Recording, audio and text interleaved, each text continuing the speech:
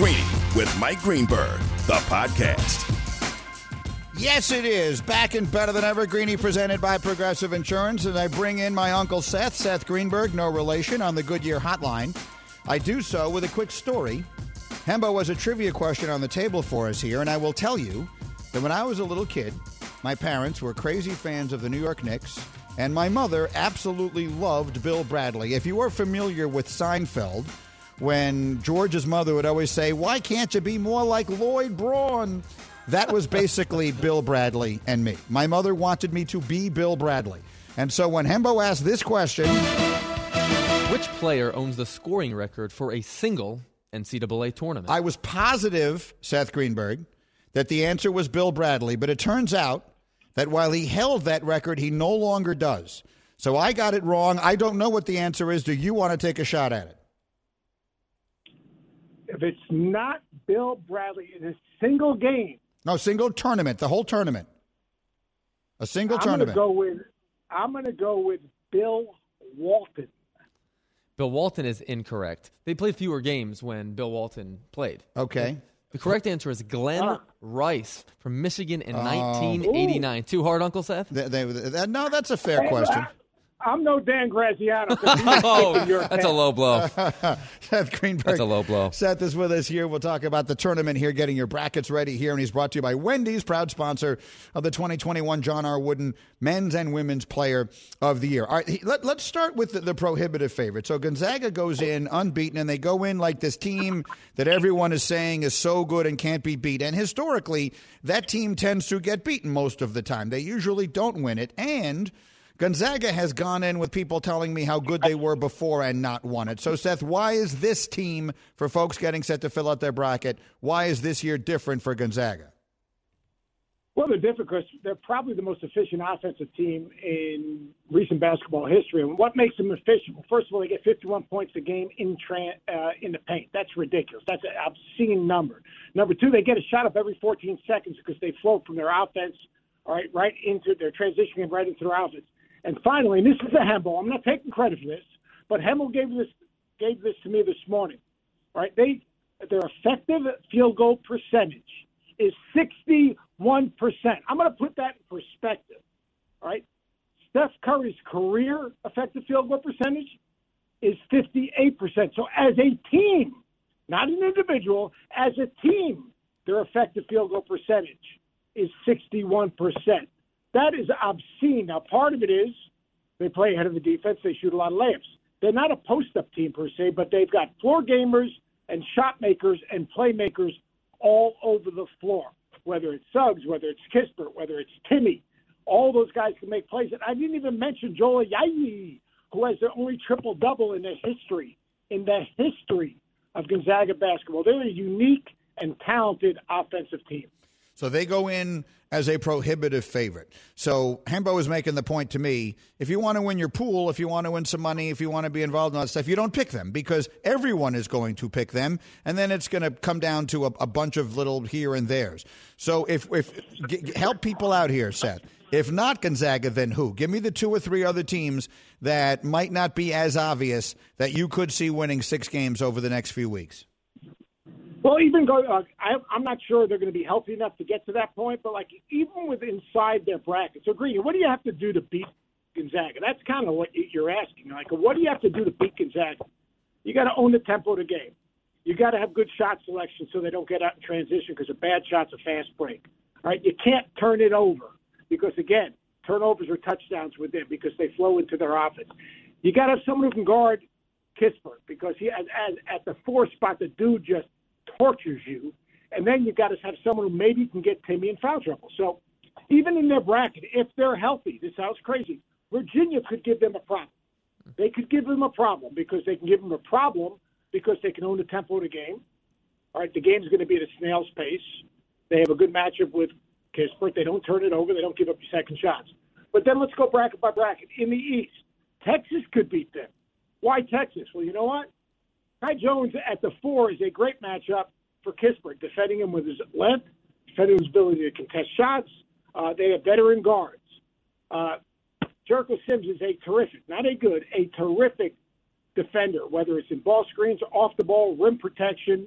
And you're going to see a lot of that when you play against Gonzaga. So, Texas in that bracket is an interesting bracket, as is Florida State, another team that could switch all that perimeter action, keep you in front. Now, those teams worry me a little bit because they turn it over. Then we go to Baylor. We go to Baylor because Baylor has the best guards in college basketball. Baylor's guards are good enough to get underneath Suggs. Baylor's guards can take over games. And it's not just Jared Butler. It's not just Davion Mitchell. They bring dudes off the bench like Matt Meyer that can light you up for 20. They bring dudes off the bench like Adam Flagler that can light you up for 20. And then Jonathan Chachua. I'm not saying his name because I can. I'm saying his name because he's a big that can guard out on the floor. He is an issue because he has the ability to move their feet. Same thing in the South bracket. Look at Ohio State. Kind of positionless, can attack different matchups. E.J. Liddell's a great matchup for Timmy. Physical guards. And they can make Gonzaga defend at multiple positions. They got tough matchups. Dwayne Washington is a shot maker. And then finally, Illinois. Illinois, they've got Batman and Robin. Now, I don't want to see Kofi Cockburn in tights. I don't think that would be a good look. But Ayo Dosunmu rocks the mask as good as any player in America. The dude is ridiculous. You're talking about a 6'4" guard. He, on his own ball, scores 7 points a game in transition. They are a physical team. They can get Timmy in foul trouble with Cockburn. They have toughness. They got depth. They developed with Andre Curbelo, who's kind of giving them good minutes. There are teams that can beat Gonzaga. Gonzaga's big thing is they've only been pushed twice, really, this season. They were pushed by BYU. All right, in the second half, they responded. They were pushed by West Virginia. And in the second half, they responded. The question is, how will they handle the game pressure in the tournament? Seth Greenberg is with us here, presented by Progressive Insurance. You can save big when you bundle your auto, home, motorcycle, RV, or boat. Visit Progressive.com. I'm out of time. Uncle Seth, thank you, my friend. I will see you soon. Enjoy the dance if I don't talk to you in the next day or two. You got it. I just went all Stephen A. That was a full segment. But you gave us everything we needed. Thank you very much. That's Seth Greenberg again. I call him Uncle Seth, and we are no relation. He actually told me on TV today he has Illinois beating Gonzaga in the championship game. Now, I picked Gonzaga because everyone keeps telling me they can't lose. But you've now convinced me that I have no way of winning a bracket if I pick Gonzaga, so I'm kind of thinking of going the other way. They're the team likeliest to win it, but what chance do you really give Correct. them? Now you're in it with everybody else. Right, exactly. So I think I'm going to go. So I love the Big Ten. I went to school in the Big Ten. I always root for the Big Ten. I have two Big Ten teams in the Final Four. I have Ohio State and Illinois, who just met in an overtime classic in the Big Ten championship game. I want to take one of them now. I have Ohio State beating Illinois in the semis and then losing to Gonzaga. I'm going to flip it. Okay. I'm going to flip it. I'm going to flip it to Ohio State. I'm going to take Ohio State, I think, to win the whole thing. I got a few days to make up my mind. Coming up next, I will tell you one huge award that just does not mean what it should. That and Kurt Warner coming up live as we continue. It's Greeny on ESPN Radio. For the ones who get it done, Grainger offers high-quality supplies and solutions for every industry, as well as access to product specialists who have the knowledge and experience to answer your toughest questions. Plus, their commitment to being your safety partner can help you keep your facility safe and your people safer. Call clickgrainger.com or just stop by.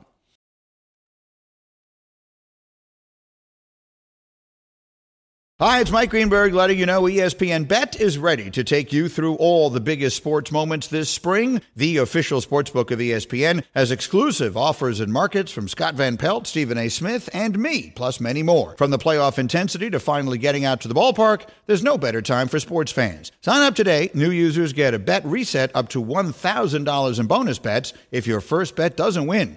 Download ESPN Bet today. What a play. Must be 21 plus and present in select states. Gambling problem? Call 1-800-GAMBLER. Terms and conditions apply. See app for details.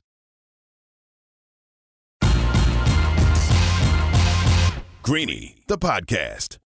Greeny with you, and in celebration of Women's History Month, pay tribute to Black Queens on The Undefeated on ESPN+. Explore the athletes and coaches who have defied expectations and inspired others. Sign up now at ESPNplus.com. Getting back to my thought on this one award in a moment, we will get into all the football with Kurt Warner in 15 minutes. There have been some huge moves, including another big one today. But right now, I enjoy the trivia. I like trivia. And Hembo put together a bunch of NCAA tournament trivia questions for me. Let's play along together. Go ahead, Hembo. What do you got? Greeny, 2 players have made a buzzer beater to win the national championship game. I need you to name both of those players. Have made a buzzer beater. So Villanova did it just a couple of years ago against North Carolina. Who made that shot? It was Archie Diacono, or however you say his name, was the one who passed it backwards. Jenkins, I think, was his last correct. name. Chris right? Jenkins is correct. Chris Jenkins. The kid from Butler missed a shot at the end. Gordon Hayward, that was in and out, that would have won it. Give me an era. 80s. Yeah, then I'll remember it. You're not. Does that? It's not Michael Jordan, right? No. Yeah, because that wasn't the end of the game. You're talking about a buzzer beater, like literally the last shot. Keith Smart. Keith Smart, Indiana. What do you mean? No. No. The national championship game, 1983.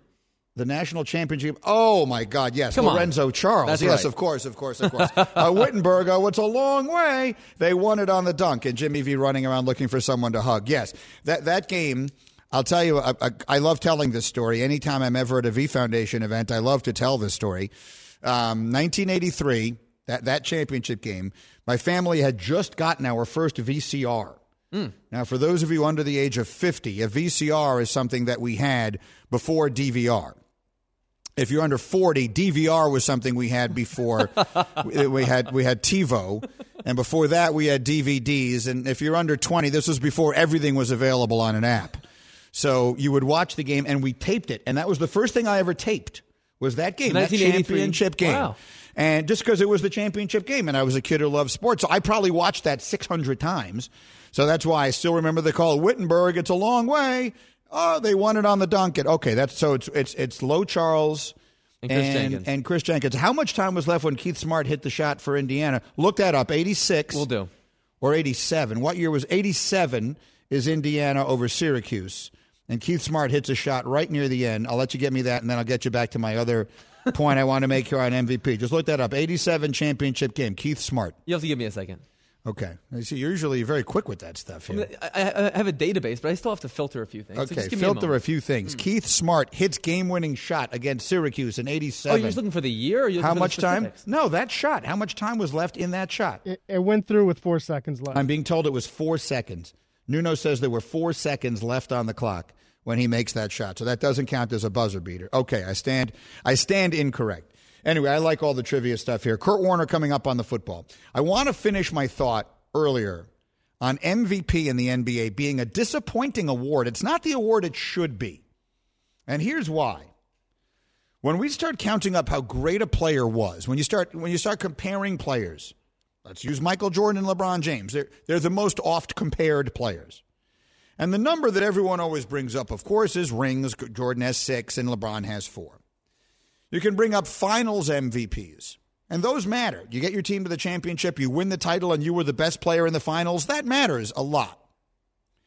What shouldn't matter is regular season MVPs. And that disappoints me because that should be an important award.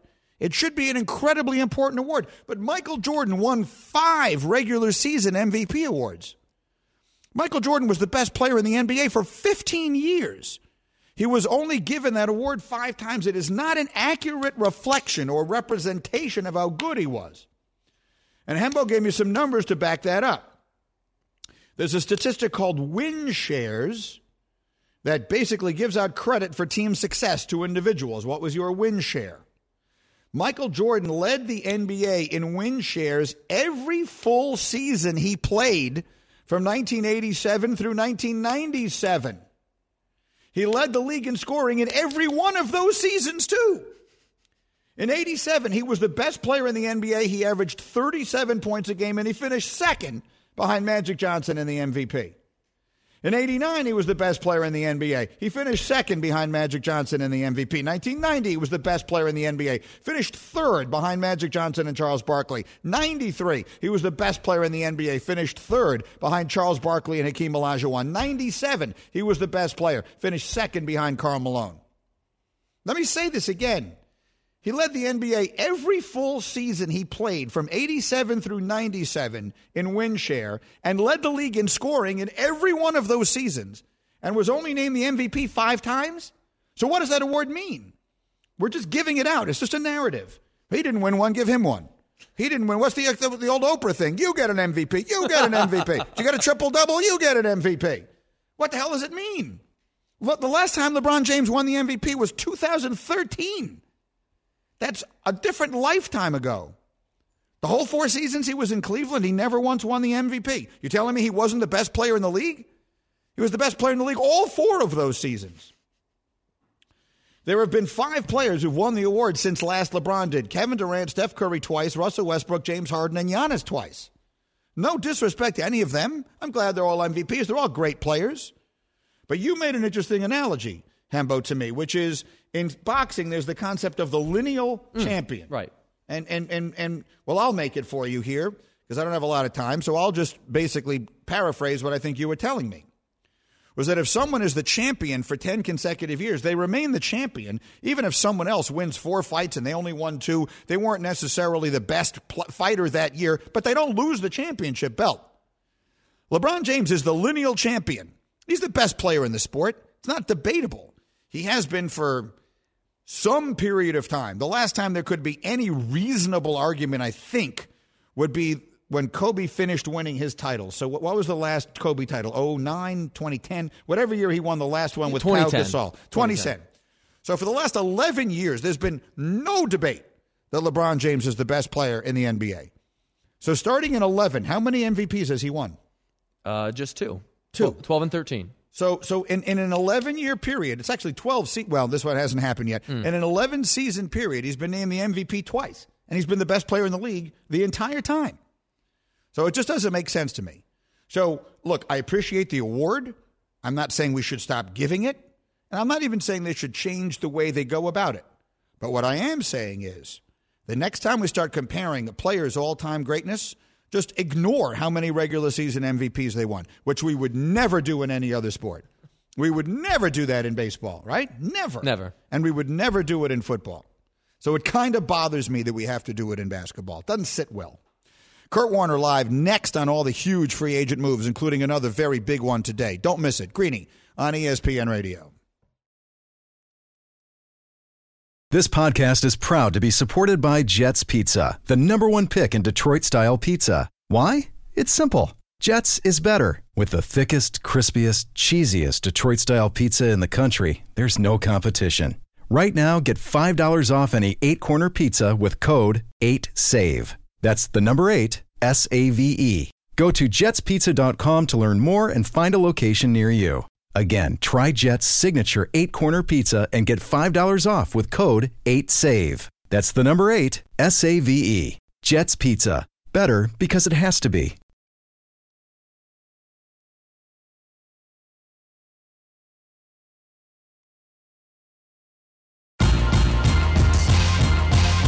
Greeny, the podcast. I am Greeny, and I'm coming to you live from above the Heineken River Deck at Pier 17 in the midst of an incredibly impactful couple of days in the National Football League with the free agent signings coming fast and furious. And, Hembo, you have this stat for me that should, I think, open up a lot of people's eyes about the importance of what has already happened. So I have in front of me, Greeny, a list of the number 1 spending team in free agency in each of the last 5 off seasons. Right. So those teams were the 2020 Dolphins, the 2019 Jets, the 2018 Bears, the 2017 Jags, and the 2016 Giants. Those 5 teams improved year over year by an average of 5.5 wins. 5.5 wins. If that holds, then you can count the New England Patriots down to win 12.5 games this coming year because they've been ridiculously active. Let's talk it all over with the former NFL MVP and the Hall of Famer now at NFL Network. Our friend Kurt Warner is back with us on the Goodyear Hotline. Good morning, Kurt Warner.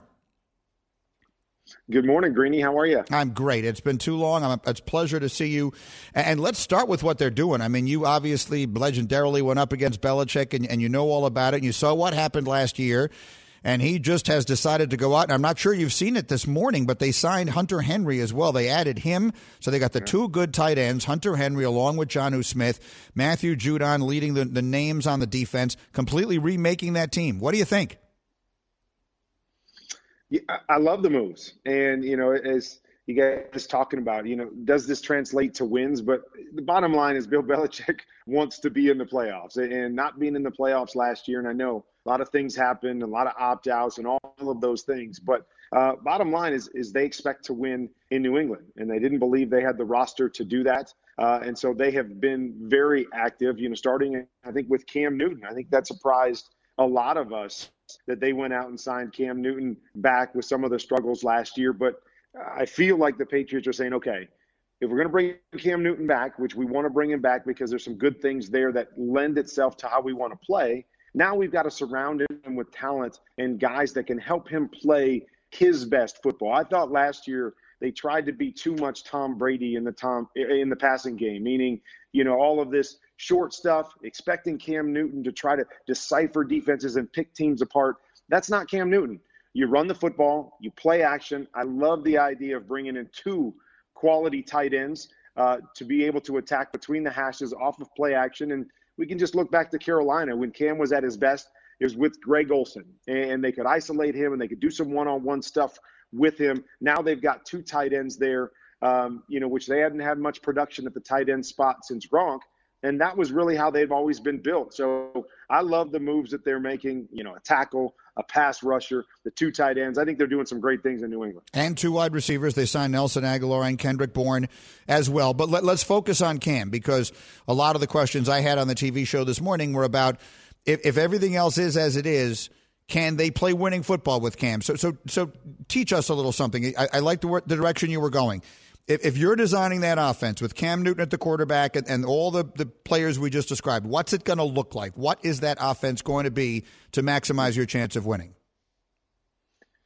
I believe, Green, it starts with what they did last year. When they were able to establish the run and, they're going to play good defense. They're not going to give up a lot of points. That's a successful formula. But in this day and age, you have to be able to throw the football. You have to have some consistency throwing the football. And where Cam, to me, has always struggled has been outside the numbers. When you're trying to stretch it and attack outside the numbers, or you're asking him to make 35 or 40 throws as opposed to 25 or 30, where he's pushing the ball down the field with his bigger arm. And so off of that play action in the run game, where the Patriots have always been great, even with Tom Brady, was attacking between the hashes, using their tight ends, using Julian Edelman between the hashes. Now we've got a number of guys that we feel confident that can get down the field and make big plays for us on the inside portion of the field to complement our run game. That, to me, is how New England has been built. That is what Cam Newton does well. That's how they want to play. Now they've added a couple pieces that will allow them to play that way. And you mentioned it, a couple, speedier guys on the outside, which is something they didn't have last year. Another strength of Cam Newton's. Once again, it's about pushing the ball down the field and giving me a couple of those big-time throws and big-time plays a game. They didn't have those last year. So it was, we've got to work the ball down methodically, 10, 12-play drives. That is hard for any team, and it's really hard when your quarterback isn't tremendously efficient, which is not who Cam Newton's been throughout his career. Greeny and Kurt Warner with me here on ESPN Radio, presented by Progressive Insurance. Next quarterback situation I'm interested in is Ryan Fitzpatrick signing in Washington. I have been beating the drum on this thing for the last couple of weeks that Fitzpatrick's numbers the last few years are just better than most people realize. He's just played well. People have this image of him as the guy who throws all these interceptions, and certainly well-deserved. He has been that guy. But the last few years, he really hasn't. He's been excellent. He comes to a team where they just need average quarterback play, and they should be really good with that defense. What do you think? With Fitzpatrick added in Washington, how do you like that team going in? Greeny, I like the playmaking ability of Ryan Fitzpatrick, and that to me gives them a huge upgrade at the quarterback position. But if you go back and look at last year, the real difference for that team is they won when they didn't turn the ball over. Mm-hmm. When they turned the ball over, they lost. And now it was kind of Alex Smith against the other quarterbacks because Alex protected the football. And that's going to be the real balancing act here with Fitzpatrick, is that he's a guy that believes he can make every throw. He wants to go out and make every throw. But you've got a quality defense. Can you balance out making more plays than the quarterback position made for them last year, but not making those big mistakes that puts them behind the eight ball or puts them in tough spots because their defense is so good. So I'm just interested to see how it plays out and how they want Ryan Fitzpatrick to play, because it, Greeny, from his time with the Jets, he plays one way. And that one way is every play, he's going to try to make the play if he thinks he can, he can fit a ball in a window, or he thinks it can make a difference. And sometimes that goes against you. And so it's going to be about consistency. It's going to be about how they ask him to play. But I definitely believe from a playmaking standpoint that they've upgraded at the quarterback spot. Now he's just got to protect the football. I like them in the NFC East. Greeny and Kurt Warner. Let's talk about another guy who turns the ball over too much, and that's Jameis Winston. And if he were to call you, you're a Hall of Fame quarterback, if he were to call you and say, where should my head be? He's got the chance of a lifetime here. He gets the chance to take the baton from Drew Brees. He got a year to study and learn from him how Brees went about doing his thing. He's got this great offensive coach in Sean Payton. They've got a really good football team. He's got an unbelievable opportunity to fulfill all of the promise he clearly had. If he called you and said, where should my head be? What should I be thinking about? What should I be doing? What would you tell him? Greeny, this is such a hard one because, I know Jameis, and I've actually worked with Jameis. We have a great relationship, and I love the fact that he wants to be great. If you watch him play in Tampa, I believe he understands passing concepts. He sees the field, and he makes more good decisions than most guys in the National Football League. The problem is being able to decipher what is always a good throw to make and what isn't, because he does make so many plays, and that's really been the issue. And we just talked about Ryan Fitzpatrick. I believe it's been the same thing with Ryan Fitzpatrick throughout his career, is that believing you can make every throw is one thing. Understanding judicially how to protect the football and which chances to take is something completely different. And that's the question with Jameis Winston. And so you can say, hey, you sat behind Drew Brees and you watched Drew Brees do it, because nobody's better at processing information and getting it to the right guy than Drew Brees. The problem is when you get out there, can you do that in your head? You've played the game one way for so long that I don't want you to be conservative, because that doesn't give us the best chance to win. That's not what wins championships. But it's being able to be judicial with the football. And what we always say is, can someone learn that? Can they start to understand, okay, this is a play I can push the ball down the field and attack, and this is a play where I have to pull back and hit my check down. And that's becoming, that's the challenge for Sean Payton. That's the challenge for Jameis Winston, is can you do all of those good things you do, but can you eliminate those plays that just, for whatever reason in your head say, okay, I can't make that play. And, I remember Baker Mayfield talking last year, and he, somebody asked him, why he's playing so differently. And he said, well, I look at plays now and I say, if an idiot would make that throw, I don't do it. And so it sounds easy and it's a funny statement, but that's really what it comes down to, is that, is there a play where you go, yeah, I can probably make that throw, but that's a dumb throw to make. Check it down. And then another throw that maybe just is a little bit different. And you say, well, I've got to rip that one. And being able to play that way aggressively is, to me, the key for Jameis Winston, because he does so many good things and there's so many great things to build on. But that's always going to be the difference maker. And as you said, why Ryan Fitzpatrick probably never got that big contract to be a franchise quarterback, because he's had trouble delineating between those two things as well. And so I'm excited for Jameis, because I think it's a great opportunity in a system that will fit him well. But we all know he's going to have to eliminate those bad plays at critical moments if he's going to hold on to that job. Greeny and Kurt Warner, the Hall of Famer now, a terrific analyst at NFL Network. Two more for you quickly. What do you think is going to happen with Russell Wilson? I can tell you that all of my Chicago friends are already ordering jerseys. They're convinced that the Bears are getting him. I'm not as convinced, but what do I know? What do you think? What is your sense of what's going on with Russell? My sense is that he stays in Seattle. There's too much good stuff that's going on there. I mean, last year we can, talk about what Russell said and want to be protected and want to have a little more say in what they're doing. This team won the division last year. I mean, this team won 12 games last year. This team always finds a way to be in the mix. And I just believe Russell is going to they're going to find a way together to work this out. And he's going to stay there. First of all, it's going to take a lot to get him. I'm not sure how many teams can do that and still be competitive. But more importantly, I think Russell wants to be in Seattle. He just wants to get it done the right way so they can compete for championships again.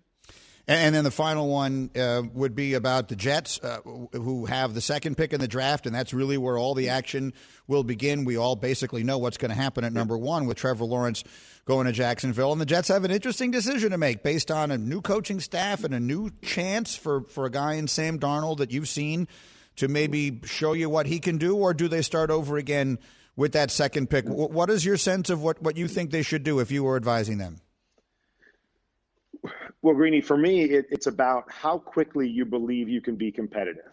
And so I think logic says stay with Sam Darnold. We haven't got to really see the best of him. You drafted him high. Let's see him in a new system and see what he can be. The problem is, in a year from now, you're going to have to sign him to a long-term deal if you keep him. So are you going to give him the pieces this year to be successful and for you to truly see what he's going to be? So if you feel you can do that with all your collateral, then I think you keep Sam Darnold.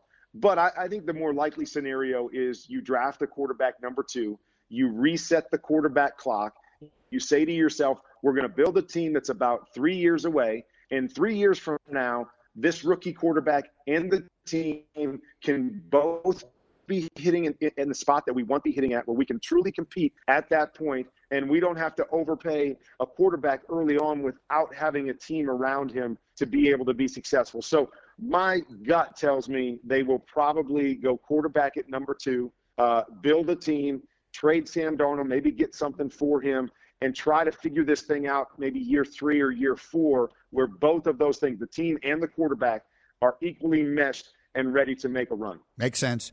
Kurt, it's always a pleasure to catch up. Thank you so much for all this time. It's great to see you. Best wishes to everybody. I'll see you soon. Sounds good, Greeny. Same to you. Take care. That's Kurt Warner, just terrific. As good a guy as you'll ever come across. An excellent analyst now at NFL Network, and, of course, a Hall of Famer. And that is my expectation. And, as I bring Hembo and Nuno and Bubba and Devin into the conversation, it is an interesting byproduct. Like, there are unintended consequences of every decision that gets made in anything, I guess, in life. And let's just sort of sit back and analyze this one.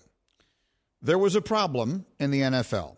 And that was that when you were drafted high, the first-round picks, when there was no limitation how much they could get paid, it just kept going up and up and up and up and up. And the most famous one of them all is Sam Bradford, maybe because he was the last one. But what did he get paid? What was his – Hembo looked at it. What was his rookie contract? It was massive. I think it was like – I'll look it up for you exactly, but it was something like $50 million guaranteed. He immediately became one of the 15 or 20 highest-paid players in the sport. Right, and so that wasn't good. We recognize, the league, to their credit, recognized that's a problem. And the byproduct of it was that if you drafted a quarterback high, you would set yourself back 5 years trying to justify it because you were on the hook for all of this money. You couldn't get out of it. You needed to keep trying. So you would just keep spinning your wheels trying to make that pick work. So they addressed the rookie salary cap, or they addressed that problem with the rookie salary cap, which I think by and large has been a very good thing. Now the rookies, there's a cap on how much they make. You don't need me to tell you how it works. But I think that the unintended consequence of that is that I think we may give up on guys too quickly now. Like, I think that I'm old enough to remember a time when a quarterback would get drafted, you wouldn't start him no matter who he was. First pick in the draft wouldn't start as a rookie. In the 70s, never. They would sit. They would serve the equivalent of an apprenticeship, learning, because that's a position you have to learn. It takes time to figure out how to do it. And all that changed, and I get it, and it changes. And I'm not suggesting you shouldn't play quarterbacks as rookies. But I am suggesting that if you're going to basically say the book has been written on a player after 3 years, particularly at that position, you're going to make a lot of mistakes. And a lot of guys' careers are never going to happen. Like, I'm just trying to think, like if Baker Mayfield, whoever it is that they hired to be the coach this past year, they got this guy Stefanski, it worked, they put good people around him. Look, Mayfield, they resurrected his career. Good for him. He's going to have a long NFL career now. One more year going the way they were, if they had hired, what was the guy's name who was their coach last year for just the one season? Freddie Kitchens. If they had hired him this past season, they'd be cutting Baker Mayfield now. They absolutely wouldn't even consider signing him. And who knows? Mayfield might have wound up a backup somewhere. He might never have had a career. So these things are all interdependent. Football is more, those players, that sport is more independent on everything else than any other sport. Maybe all the other sports combined. Think about all the other sports. If you can play basketball, you're going to be able to show it. If you can play baseball, you're going to be able to show it. Hockey, you can show it. Certainly the individual sports, it goes without saying, boxing, golf, tennis, etc. If you're a football player and you wind up in the wrong situation, you could have no career. You could have been absolutely good enough to. So that's the part of this that kind of rubs me the wrong way. Like, I'm rooting for Sam Darnold. I don't know him well. I've met him a time or two. But he's a nice kid, and I'm rooting for him. And whatever happens to him, I hope that the total dysfunction of this franchise that I follow closely and the abject incompetence of the coach that he had, that's not the only problem they had, but I think in the big picture that was his biggest. I hope that didn't just ruin his career. Now, here's a kid who, like a young man, dreamt his life, played football. His whole family is like, I think he has, like in his family, I forget, he has cousins who are Olympians and volleyball players, and like they're a ridiculously athletic family. Here he comes. He's the third pick in the draft. They trade up to get him, and then they immediately surround him with the worst team you've ever seen. They hire the worst coach ever. They fire the general manager, so they bring in a new guy who wants to tank, so they get rid of everybody who can play. So he's never had any chance. None. And so the question is, I don't want to say is it fair, because life isn't fair. No one should get the impression that fairness is always a prerequisite for anything. But like, he could have his career ruined. His career might be ruined. He might never really get a chance again, and I just hope he does. So I'm encouraged to read that there are teams out there that seem to be interested in trading the Jets something of value to get him. Not only because that's obviously good for the Jets, but also because it suggests that there are teams out there that are willing to give him a shot to be the quarterback that I think he has a chance to be. Now, I'm not a scout, I'm just a fan, but I've been watching the sport my whole life. He's got the goods. I'm looking over at Brandon. Brandon's a crazy Jet fan. I'm right? He's good. He's a good player. He's talented. He needs good coaching. He needs all the stuff Kurt Warner was just saying. He needs someone to teach him when not to make the throw. Because he is a perfect example of the guy who's got so much arm talent that he just tries it. He tries that throw, and you can't do that because it winds up going back the other direction, and now you got problems. So I'm not suggesting that he's perfect, but I think he has a chance to be a good player. All right, we'll see what they wind up doing. Let me wrap it up. Hey, Bubba, I don't have my – where's my thing here? I'm trying to play my da-da-da, and nothing is happening. All right, let me finish it up with a good trivia question. Bubba's been giving me trivia all week long as we look forward to the NCAA tournament, and I enjoy the trivia. Let's hear one question. Greeny, only 2 coaches have reached the national title game in 4 different decades. Can you name them? Say that again. 4 coaches have made... 2 coaches. 2 coaches have reached the national title game in 4 different decades. Can you name them? Have reached the national title game in 4 different decades. That's a really good question. So I'm thinking, hold on. None of them can be the 20s, right? There was no championship game last year. Correct. So it had this one can't be this. So that would be 80s, 90s, teens, and aughts. Yes, 80s, 90s, aughts, and teens. It would have to go back to the 80s. Would be an option. Well, then, I mean, Krzyzewski is definitely one of them. Krzyzewski did do so. He went to one in the 80s, and then, of course, throughout. You're missing one more guy. This guy's he did so a little bit earlier. It's earlier than Krzyzewski. But another legend. I'm trying to think, did Bob Knight make it in the 2000s? He wouldn't have made it in the 60s. So he would have made it in the 70s, 80s, and 90s, but I don't think he would have made it in the 2000s. It is not Bob Knight, but this person did do so from the 60s through the 90s. Is it Dean Smith? It is Dean Smith. Okay. Dean Smith did so. So it's Dean Smith and his pupil, Mike Krzyzewski. Hey, if you're a business owner who's hiring, it can feel like trying to find a needle in a haystack, but when you post your job on ZipRecruiter, their matching technology finds these qualified candidates for you and invites them to apply. In fact, 4 out of 5 employers who post on ZipRecruiter get a quality candidate within the first day. So while other companies give you too many options, ZipRecruiter finds you the needle in the haystack. And right now, you can try ZipRecruiter absolutely free at this web address, ZipRecruiter.com/Greeny. That's ZipRecruiter.com/GREENY. Have a terrific rest of the day. See you tomorrow on ESPN Radio. Thanks for listening to Greeny, the podcast. You can check out Greeny live weekdays at noon Eastern on ESPN Radio and on ESPN Plus. Also, don't miss Greeny on Get Up, weekday mornings at 8 Eastern on ESPN. This is Greeny, the podcast.